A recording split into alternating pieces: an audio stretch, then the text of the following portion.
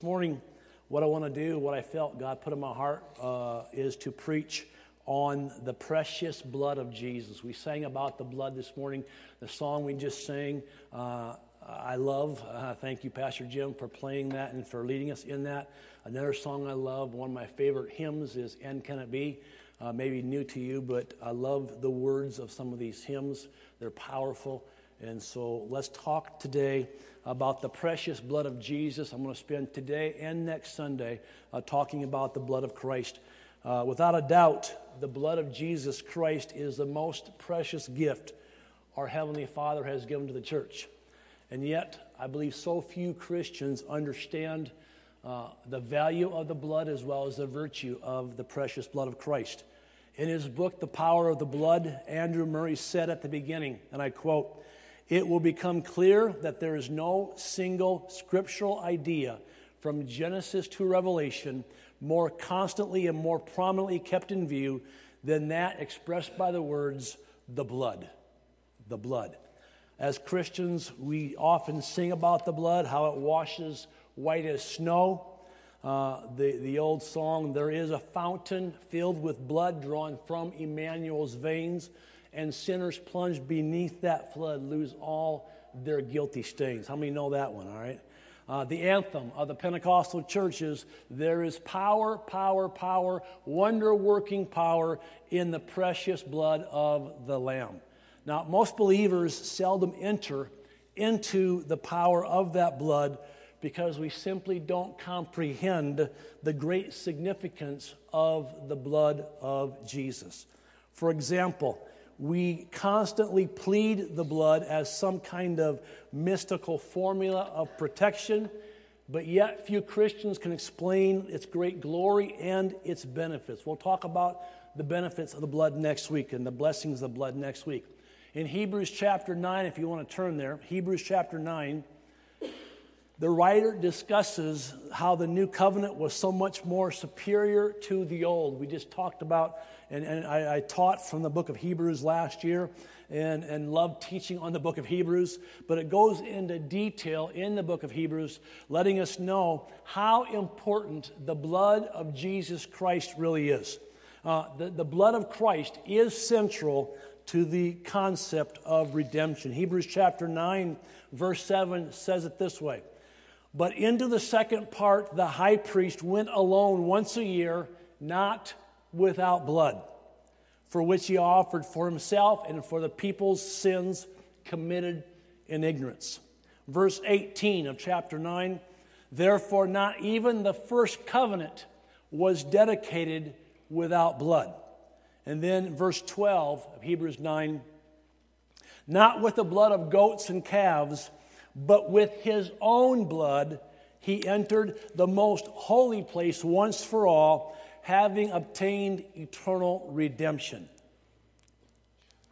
If I were to ask you this morning what the blood of Jesus Christ means to you, you might answer something like, "Well, it means that my sins are forgiven."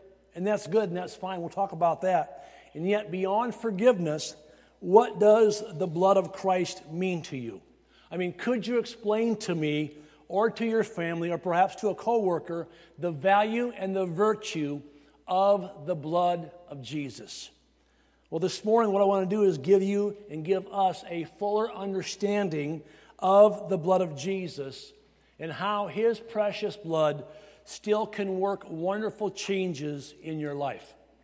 Now, in Scripture, the blood is spoken of in two ways. Number one, blood shed, and number two, blood sprinkled. Blood shed and blood sprinkled. Most of us know about the blood Jesus shed for us. Colossians chapter 1, verse 19 and 20 says, "For God was pleased to have all his fullness dwell in him, in Christ, and through him to reconcile to himself all things, whether things on earth or things in heaven, by making peace through his blood shed on the cross." Hebrews 9:22, "For without the shedding of blood, there is no forgiveness." When Christ lifted up the cup at the last Passover, Jesus said, "This cup in the New Testament, in my blood, is he says, which is shed for you. So we know about blood being shed. We memorialize his sacrifice every month when we have communion on the second Sunday of the month. But that's the limit of most Christians' knowledge of the blood of Jesus Christ. In other words, we know only about the blood being shed, but not about blood being sprinkled. The first biblical reference to the sprinkling of blood is Exodus chapter 12, verse 22, where the Israelites were commanded to take a bunch of hyssop, dip it in the blood of a slain lamb, and sprinkle it on the lintel and 2 side posts of their front door. That night when the death angel came and saw the blood on the doorpost, on the door frame, he would then pass over that house. Thus, we get the word Passover.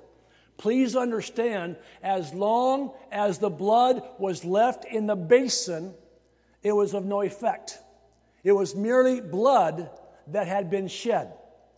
The blood had power to save only when it was lifted out of the basin and sprinkled or applied to that door frame of that home, the doorpost of that home. Now, why couldn't the Israelites have simply laid the basin of blood at the threshold and said, hey, it doesn't matter what you do with it, after all, blood is blood? Suppose they had put the basin on a linen-covered table or on a pedestal just inside the door. This is what would have happened. The death angel would have struck that home. In other words, the blood had to be lifted out of the basin and sprinkled on the door to fulfill its purpose of protection. In other words, the blood had to be appropriated, or perhaps a better word for us to understand, the blood had to be applied. The blood had to be applied. This blood in Exodus 12 is a type of the blood of Jesus Christ. For when God says, for when I see the blood, I will pass over you. See, the people were taught back then that life could only be obtained by the death of a substitute. In other words, life was only possible for them through the blood of a life given in their place and appropriated by the sprinkling of that blood. Church, in case you haven't realized it, the hour that we're living in, the time we're living in, it is life's midnight hour, and God is coming back for a church, a blood-bought, blood-sprinkled church, and the only thing God is looking for when He comes back is the blood. Has the blood of Jesus Christ been applied to your life? You see, if Jesus Christ is Lord of your life, then the doorposts of your life, your heart, has been sprinkled by His blood. And this sprinkling is not only for forgiveness, but also for protection. When you are sprinkled by His blood, you are totally under the protection of Christ's blood against all the destroying powers of Satan. In other words, when Satan's forces see Christ's blood on the doorpost of your life, they must pass over you. They cannot touch you because they cannot touch anyone sprinkled with the precious blood of Jesus. In other words, we have a hedge of protection around us. That's why Satan must ask God for permission to come against you. The Old Testament example, that of Job. The New Testament example, that of Peter. Satan has asked permission to sift you, but I have prayed for you, Peter, Jesus said. That's why the blood of Jesus has to do with much more than just forgiveness. There is also a sprinkling of blood mentioned in Exodus chapter 24, verses 1 through 11. In this passage, God made a covenant agreement with Israel. He promised, if you obey my words, and He says, I will be a God to you and you'll be my people. And after Moses read the law to the people, they answered, well, we understand and we will obey. Now, in other words, they agreed to the covenant with the Lord. Here's the deal. Obedience and blood must always be joined together to validate God's acceptance of His people and then their consecration unto Him. Only after the people pledged to obey God through the atoning blood could they participate then in the covenant blessings. And so what happened? The people agreed to the covenant with the Lord, and now this covenant had to be sealed. This covenant had to be ratified or made valid, and that could happen only through the sprinkling of blood upon it. Hebrews 9:19 tells us Moses took the blood and sprinkled both the book and all the people. This blood covering the people sealed the covenant. It is clear from the passage that the sprinkling of the blood gave the Israelites access to God with great joy. Now, on this occasion, it had nothing to do with forgiveness. It had nothing to do with the remission of sin, but rather with communion, with fellowship with Almighty God. In other words, they were now sanctified, cleansed, and fit to be in God's presence. And then Moses, Nadab, and Abihu, the 70 elders, went up to the mountain to meet God. And the Lord appeared to them coming down a sapphire stone walk. These men saw a table spread before them, and the Scriptures infer that with ease and with comfort and no fear of judgment, they sat in the presence of God and drank and ate with Him. Exodus 24, verse 11. Now, that to me, church, is simply amazing. That these people could enjoy fellowship with God and be in the very presence of God Himself, whereby shortly before that, they feared for their lives. Now, why is that? It was because blood had been sprinkled, and they understood the safety, the power, and security in that covenant, in that blood. They didn't fear. Herein, I believe, lies the good news for us today. Because today, we are in a new covenant with Jesus Christ, a covenant sealed by His own blood. And likewise today, when His blood is sprinkled on your soul, it is for the purpose of communion or fellowship with God. Therefore, we can boldly go before God without fear, without judgment, into God's presence and enjoy fellowship with God. Hallelujah. In other words, we are given access to God with no sin condemning us. You are free then to talk to God and enjoy His company. After all, the Bible says, in His presence is fullness of joy. At His right hand are pleasures evermore. Now, one of the most important sprinklings of blood was done by the high priest on the Day of Atonement. Leviticus chapter 16 talks about this. I mean, once each year, the high priest went into the Holy of Holies to make atonement, the word atonement meaning reconciliation or at-one-ment, atonement.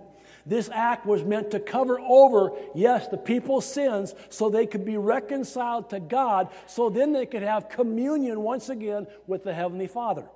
Now, what would happen is this.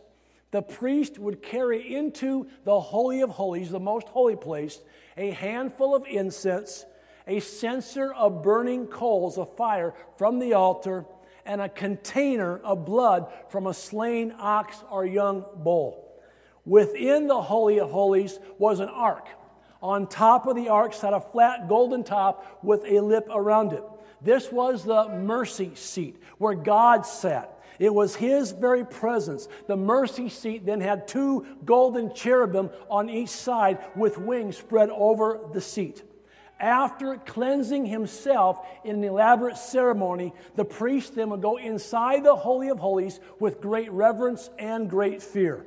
He dropped the incense into the fire, causing an aroma and smoke to ascend. This represented the prayers of Christ interceding for His people, for Jesus ever sits at the right hand of God the Father interceding for the saints. I'm glad for that. Amen? Then the priest dipped his finger in the blood and sprinkled it 7 times on the mercy seat. Leviticus 16 verse 14 says, "And he shall take of the blood of the bullock and sprinkle it with his finger upon the mercy seat eastward, and before the mercy seat he shall sprinkle of the blood with his finger 7 times." This was for the high priest's sins and those of his family. Then he would basically repeat this process with the goat, with the ram, for the sins of the people. When the blood was sprinkled on God's mercy seat, forgiveness of all sins was accomplished and past sins were covered. When the high priest came out, the people knew that God had accepted the sacrifice and their sins were pardoned. And honestly, Israel never doubted it. Well, here's the good news for the church today. We too have a high priest. His name is Jesus Christ our Lord. And he is the high priest not just once a year, but for all time to the end of the world. And not without blood was not simply for the Old Testament, but it's for the New Testament saints as well. Why? Because Jesus took his own blood to the true mercy seat into God's presence, the Holy of Holies, and presented it once and for all for the remission of all sins of all believers of all time. It was the final sprinkling. Amen. Hallelujah. The Bible says of this act, Hebrews 9:12, "He did not enter by means of the blood of goats and calves, but he entered the most holy place once for all by his own blood, having obtained eternal redemption." Verse 14, Hebrews 9, "How much more then will the blood of Christ, who through the eternal Spirit offered himself unblemished to God, cleanse our consciences from acts that lead to death, so that we may serve the living God?" Hebrews 9:24, "For Christ did not enter a man-made sanctuary that was only a copy of the true one. He, Jesus, entered heaven itself, now to appear for us in God's presence." See, here's the point I'm trying to make. Jesus took his own blood into heaven for us. And it isn't reserved there simply as a memorial. It is to be sprinkled on all who come to him by faith. Some more verses, Hebrews 10:19. "Therefore, brothers, since we have confidence to enter the most holy place," how? "By the blood of Jesus." Hebrews 12:24. "To Jesus, the mediator of a new covenant, and to be sprinkled, and to the sprinkled blood that speaks a better word than the blood of Abel." Hebrews 13:12. "And so Jesus also suffered outside the city gate to make the people holy through his own blood." And then Hebrews 13:20. "May the God of peace, who through the blood of the eternal covenant brought back from the dead our Lord Jesus, the great shepherd of the sheep." See, by these words, the Holy Spirit teaches us that the blood is really the central power of our entire redemption. We find the same teaching in the writings of the apostles. Paul, for example, writes in Romans chapter 3, 24 and 25, "Being justified freely by his grace through redemption that is in Christ Jesus, through faith in his blood," are now being justified by his blood. To the Corinthians, Paul declares that the cup of blessing which we bless is the communion of the blood of Christ. 1 Corinthians 10:16.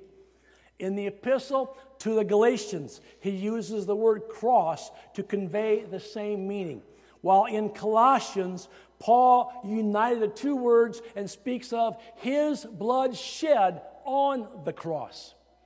Paul reminds the Ephesian church, the church at Ephesus, that we have redemption through his blood and that we are made nigh by the blood of Christ.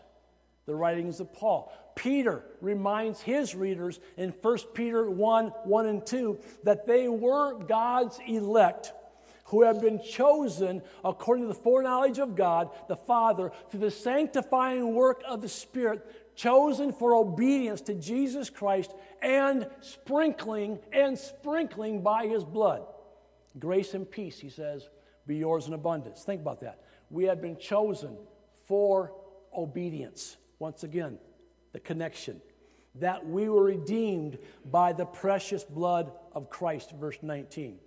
So we have Paul, we have Peter, John. John assures his readers in 1 John 1:7, the blood of Jesus Christ, His Son, cleanses us from all sin. Verse 6, the Son is He who came not by water only, but by water and blood. You see, all of these writers agree together in mentioning the blood and in glorying in the blood as the power by which eternal redemption through Christ is fully accomplished and is then applied by the Holy Spirit. I'm teaching on Wednesday nights the book of Revelation. And what do we learn from the last book in our Bibles concerning the future glory and the blood? It is of great importance to notice that in the revelation which God has given us in this book of the glory of the blood of Jesus Christ and the blessedness of those who surround it, the blood still retains its remarkable prominent place. Revelation chapter 1, 5, and 6. And from Jesus Christ, who is the faithful witness, the firstborn from the dead, and the ruler of the kings of the earth, to Him who loves us and has freed us from our sins. How? By His blood. He has made us to be a kingdom of priests, a kingdom and priest to serve His God and Father. To Him be glory and power forever and ever. Amen. We'll get into chapter 5 this coming Wednesday evening. In chapter 5, verse 6, on the throne, John saw a lamb as it had been slain. As the elders fell down before the Lamb, they sang a new song, John 5, 8, and 9. Thou art worthy, for Thou wast slain, and hast redeemed us to God by the blood. By the blood. Later on, when he saw the great company which no man could number, he was told to reply to his question as to who they were. And it says this, they were washed, they have washed their robes and made them white in the blood of the Lamb. And then again, when he heard the song of victory over the defeat of Satan, its strain was, they overcame him, the enemy, they overcame Satan by the blood of the Lamb. Are you seeing how important His blood is? In the glory of heaven, as seen by John, there was no phrase by which the great purposes of God, the wondrous love of the Son of God, the power of His redemption, and the joy and thanksgiving of the redeemed can be gathered up and expressed in this, the blood of the Lamb.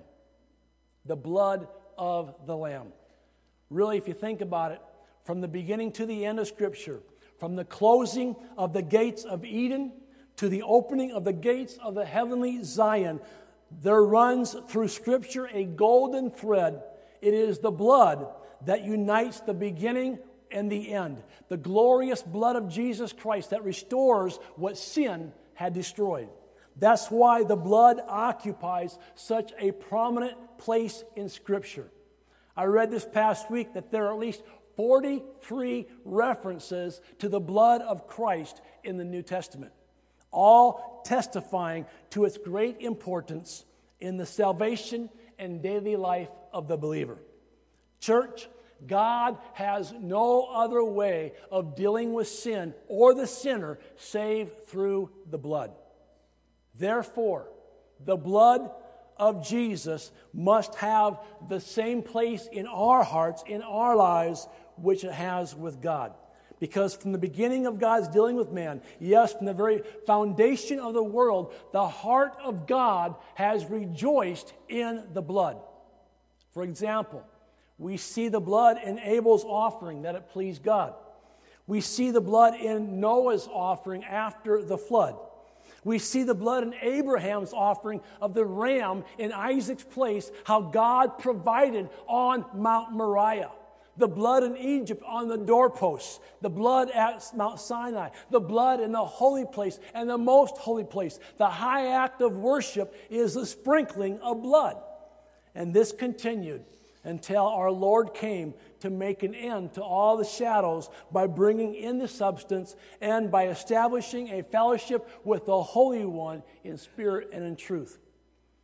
Bottom line is this: our hearts will never find rest nor find salvation until we learn to walk and glory in the power of His blood. There's nothing that draws our hearts nearer to God, filling them with God's love, joy, and glory, as living in a constant spiritual view of that blood. So the big question for us this morning is this: how is the blood of Jesus Christ sprinkled upon our hearts? The blood is sprinkled on us by the Spirit of Christ who dwells in us. Jesus sprinkles His own blood on us when, by faith, we receive His finished work on the cross. Now, understand, this isn't a physical sprinkling. Rather, it's a legal, spiritual transaction. He sprinkles the blood on our hearts in response to our faith. And until we truly believe in the power of His sacrifice at Calvary, the blood of Jesus cannot produce any effect upon our souls. Romans 3:25, God presented Him as a sacrifice of atonement through what? Through faith in His blood. Now, if you believe with all your heart, it brings your conscience and your soul into rest. And guess what? No devil or no demon in hell can take that from you. Amen. In her message, Iverna Tompkins preached a message years ago, and I've showed it a number of times, like 10, 15 years ago. But it's a message, one of my favorite messages, called Cast Not Away Your Confidence. And she said this: if you have the blood of Jesus Christ applied to your life, you have to go to heaven. Hell won't have you. She says, I'm saved, and I know I'm saved. Hallelujah. And you can say, I believe I am saved. I believe I am forgiven. I believe I am delivered. I believe I am sanctified. I believe I am healed. Why? Because I trust in the blood. I trust in it. See, the blood of Christ is sprinkled on us by the Spirit of Christ, as I said, who dwells in us. Jesus sprinkles His own blood on us when by faith we receive His finished work at Calvary. Now, I believe the reason today so many Christians are living in condemnation, living in fear, and even bondage today is because we have failed to believe in the finished work of the cross. In other words, we fail to see the power of His blood and the victory His blood has wrought. And you're saying, well, Pastor Brian, I understand all that. That's good and fine. But how can I know whether the blood has been applied to my heart? Let me give you 3 ways you can know if you have been sprinkled by His blood. Number 1, you have been sprinkled by His blood if you are now willing to walk in the light and allow Holy Spirit to expose all darkness in you. 1 John 1:7, but if we walk in the light as He is in the light, we have fellowship with one another, and the blood of Jesus, His Son, purifies us from all sin.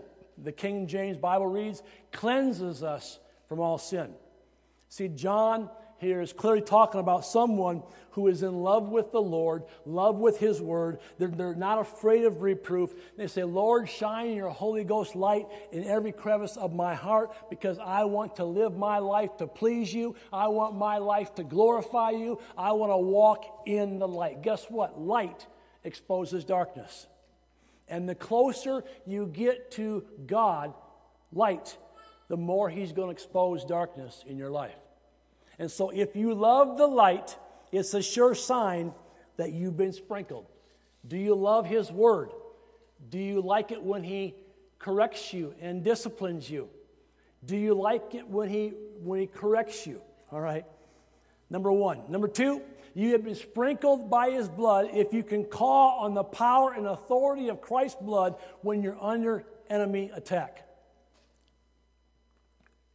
Those who have not been sprinkled are in trouble. When they're in trouble, who do they call? Maybe their best friend, maybe a neighbor, co-worker, a counselor, and they maybe even wallow in fear and condemnation.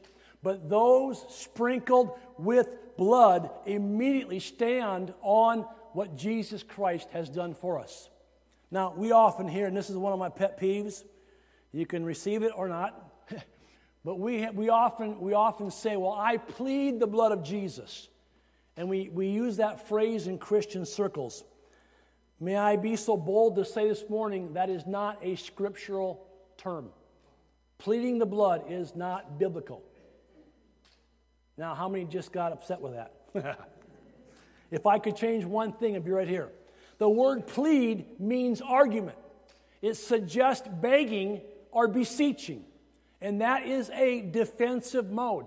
Let me remind us today, church, we are not fighting for victory, but rather from victory, because the battle has been won. Amen. I believe our attitude must be much stronger than just begging or pleading. We are warriors, blood bought, blood saved, more than conquerors through Jesus Christ. See, here's the deal. We're not in a courtroom with the devil pleading a case. No, we are victors. Jesus Christ has won the victory for us once and for all. His blood has prevailed. Therefore, we don't have to plead His case. It's been pled for once and for all. What we need to do is simply enforce what Christ has done. We need to enforce on earth the victory that heaven has in store for us. Therefore, instead of pleading, I believe our battle cry should be, I proclaim the victory of the blood of Jesus. I am blood washed, I am blood bought, I am blood justified, I am blood safe, I am blood ransomed, and I proclaim the victory of the blood of Jesus. Say that with me. Say it out loud. I proclaim the victory of the blood of Jesus. Don't plead it. It's been pled for. Do you understand where I'm coming from? Semantics, yeah, I know that, but proclaim the victory. A third way you can know if you've been sprinkled. Number 3, when you are so secure in the cleansing, justifying power of the blood that your conscience no longer condemns you. Hebrews chapter 9, verse 14. I read it earlier. How much more then will the blood of Christ, who through the eternal Spirit offered Himself unblemished to God, how much more then will the blood of Christ cleanse our consciences from acts that lead to death, so we may serve the living God? Friends, when the enemy accuses you, remind him once again that we are victors through Christ. I know whose I am, all right? As Vernon Tompkins says, I know I'm saved, I am saved. Hallelujah, And so also understand, if your heart condemns you, God is greater. The Bible says God's greater than your heart. Now, on the one hand, your conscience does an evil work when it does not wake you or stir you to obedience to the gospel. On the other hand, it also does evil when it unnecessarily condemns you or accuses you and constantly reminds you of how you failed God, causing depression and fear. But when you fully rest in the cleansing, justifying power of the precious blood of Jesus, when you take command of your conscience in the Spirit, your conscience is no longer an accuser, but rather does its work properly. Therefore, when the devil rises up with an evil accusation, he is the accuser of the brethren, your conscience proclaims the victory of the blood of Jesus. It's like, Satan, the blood of Jesus is against you. Hebrews 10:22, let us draw near to God with a sincere heart, in full assurance in faith, having our hearts sprinkled to cleanse us from a guilty conscience, and having our bodies washed with pure water. You see, a peaceful, purged conscience is a sign of being sprinkled with His blood. I remember when I first got saved, first came to Christ. It was February 20 of 1983, almost 40 years ago. And man, I struggled with sin and different things, and I won't go into the details of all that. But I was like Romans chapter 7, the things I don't want to do, I do, and the things I should do, I'm not doing. What a wretched man I am. But then I had a friend share with me Romans chapter 8. There is therefore no condemnation to those who are in Christ Jesus. You know, and it's all about the Holy Spirit in chapter 8. And basically kind of a revelation to me is like, I don't have to live with a guilty conscience no more because of what He's done. I mean, 1 Peter 1 and 2, to God's elect, once again, who have been chosen to the sanctifying work of the Spirit for obedience to Christ and the sprinkling of blood. But then it says this in verse 2, grace and peace be yours, grace and peace be yours in abundance. Hallelujah. We have an abundance of God's peace, and we have an abundance of God's grace, all because of the precious blood of Jesus. All right, so let's wrap this up. Going back to where I started, it's life's midnight hour, as I said, and God's looking for one thing, and that's the blood. The scene in Exodus 12 is a pivotal point in Jewish history. For that night, the Jewish people were set free from Egyptian bondage. Every home in the country was identified with only a curbside examination, each targeted either for life or for death. Imagine, if you will, for a moment, being in a Jewish home that evening and waiting as the hours passed by. 9 p.m., nothing. 10 p.m., still nothing. 11 p.m., everything was the same. But at midnight, an unseen presence made its way through the streets of Egypt. From some homes came the mournful wail of parents cradling dead children. From other dwellings came shouts of rejoicing. You see, it's interesting that with today's sophisticated knowledge and technology, even our smart bombs sometimes kill innocent people. But friends, our laser-guided weapons cannot compare to the pinpoint precision demonstrated on the streets of Egypt that night. Because that night, death found its intended target. Life zeroed in on its mark. The heavenly messenger made precise decisions. But how did he know? What guidance system steadied his aim? What identified who would live and who would die? The answer? The blood. The blood. The blood made all the difference between life and death. What am I saying? I'm saying there's life in the blood. Some homes had applied blood to the sides and top of their door frame of their home. The instructions were very specific. When I see the blood, God says, I will pass over you. Surely, some laughed as their neighbors applied blood to their homes. Others mocked. Others scoffed and ridiculed. But everything changed at midnight. You see, applying the blood of Jesus Christ to your life now may seem silly, it might seem unnecessary, but it will be worth it all when life's midnight hour comes. There's coming a time, church, we need to be ready. Because at that moment, God won't be looking for your church membership card. He won't be concerned about seeing your list of accomplishments in His name. He could care less whether you sang in the choir or taught a class for Sunday school or whether or not you were even a pastor. He'll look for one thing, the blood.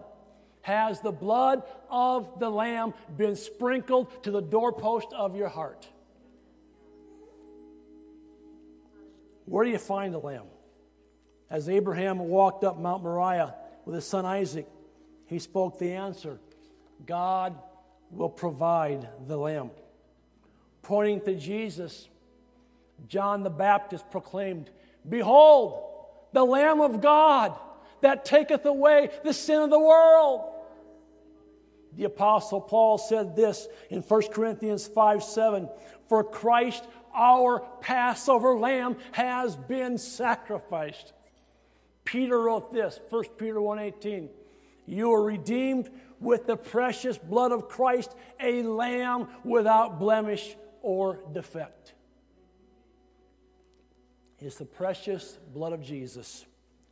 But his blood does no good unless it's been applied by faith in your heart. Those who are saved are those who have applied that blood to their lives. And my question for you this morning is very simple. Have you asked Jesus Christ to apply his blood to your life? Let me ask it again. Have you asked Jesus Christ to apply his blood to your life? If not, I would highly recommend you do it today, because as I've said throughout this message, it is life's midnight hour. And Jesus Christ is going to return for his bride, those who have applied his blood to their lives. We are told in 1 John chapter 5 that the blood is a witness.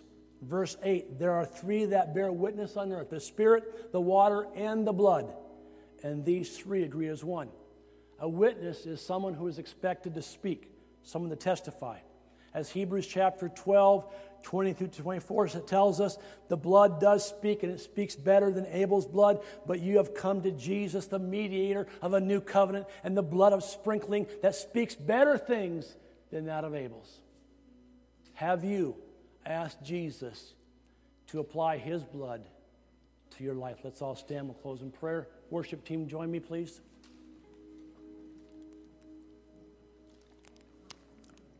If you've never asked Christ to apply his blood to your life, then today is the day you need to make a decision, make a choice, where you accept Jesus Christ as your Lord and Savior. You accept what he's done for you, that you're asking him today by faith, "Jesus, sprinkle my heart with your blood." If you've never done that, I want to give you opportunity this morning to do that. With eyes open, heads not bowed, looking this way. If you've never asked Christ to sprinkle your heart with his blood, you've never repented of your sin, then today is your day of salvation. Now I want to give you opportunity this morning to make things right with God, because it is life's midnight hour. And if you would like to make that choice, make that decision right now, right where you're standing or seated today, put your hand up high and say, "Pastor Brian, I need to make sure that my heart has been sprinkled with his blood. I want to make sure that I'm right with God, that my sins have been forgiven, and that I'm a new person in Christ. I've been sprinkled by the precious blood of the Lamb of Jesus Christ." Anyone at all want to make that choice and that decision this morning, where you say, I don't know if I'm ready for heaven. I'm not sure if the death angel, so to speak, would come, if I'd be ready.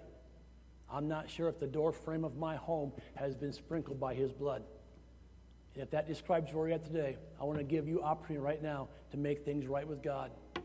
Choose ye this day who you're going to serve. Jesus Christ is the only way. There's not many ways to God. There's one way, and that is through the precious blood of Christ. Are things right between you and God? Are things right between you and God? Father, I thank you for the precious blood of Jesus, for the sprinkling of that blood to our hearts, to our lives. I thank you today that we can live without fear, without worry, without condemnation. I thank you today that we can be right before you because of what you have done for us. Thank you, Jesus, for shedding innocent blood in our behalf. Thank you for the precious blood of the Lamb. Lord, we glory in that blood. In your name, amen. We're going to sing about the blood one more time, and I would like to, for you, right where you stand this morning, enter into worship, enter into praise and thanksgiving as we once again sing about the precious blood of Jesus. Pastor Jim.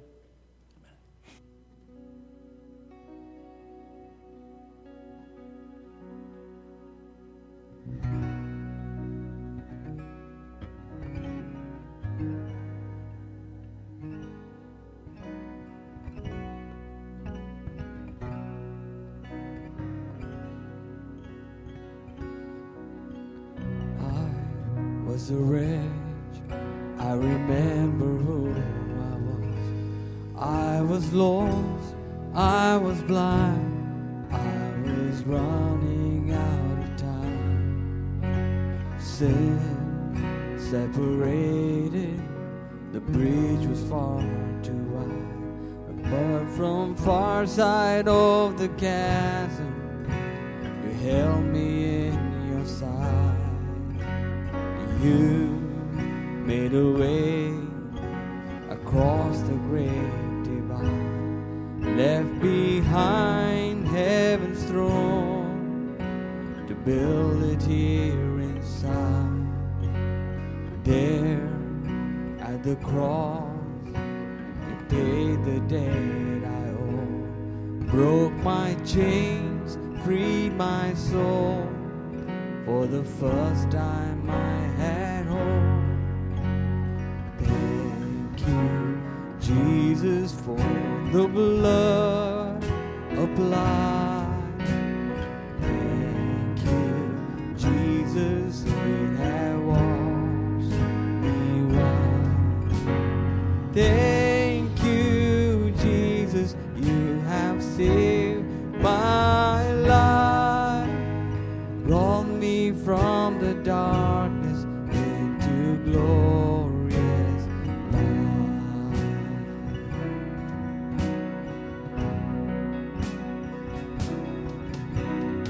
You took my place inside my tomb of sin. You were buried for 3 days, then you walk right out again.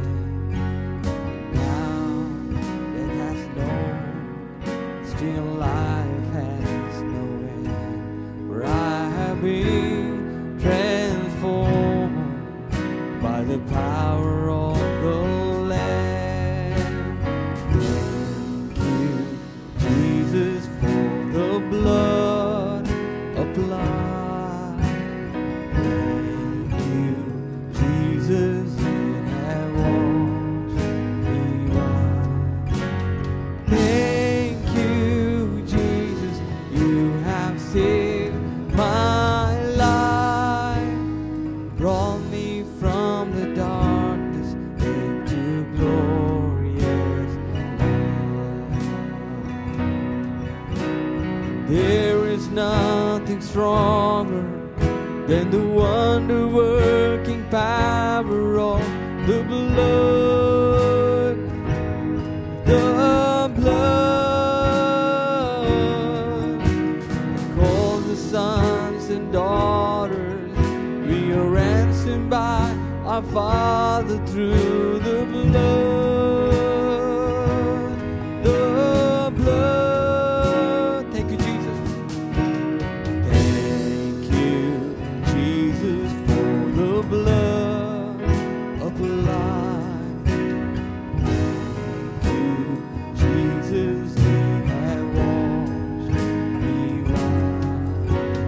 Thank you, Jesus, you have saved my life. You brought me from the darkness into glorious light. Hallelujah. Hallelujah. Thank you, Lord. Thank you, Lord.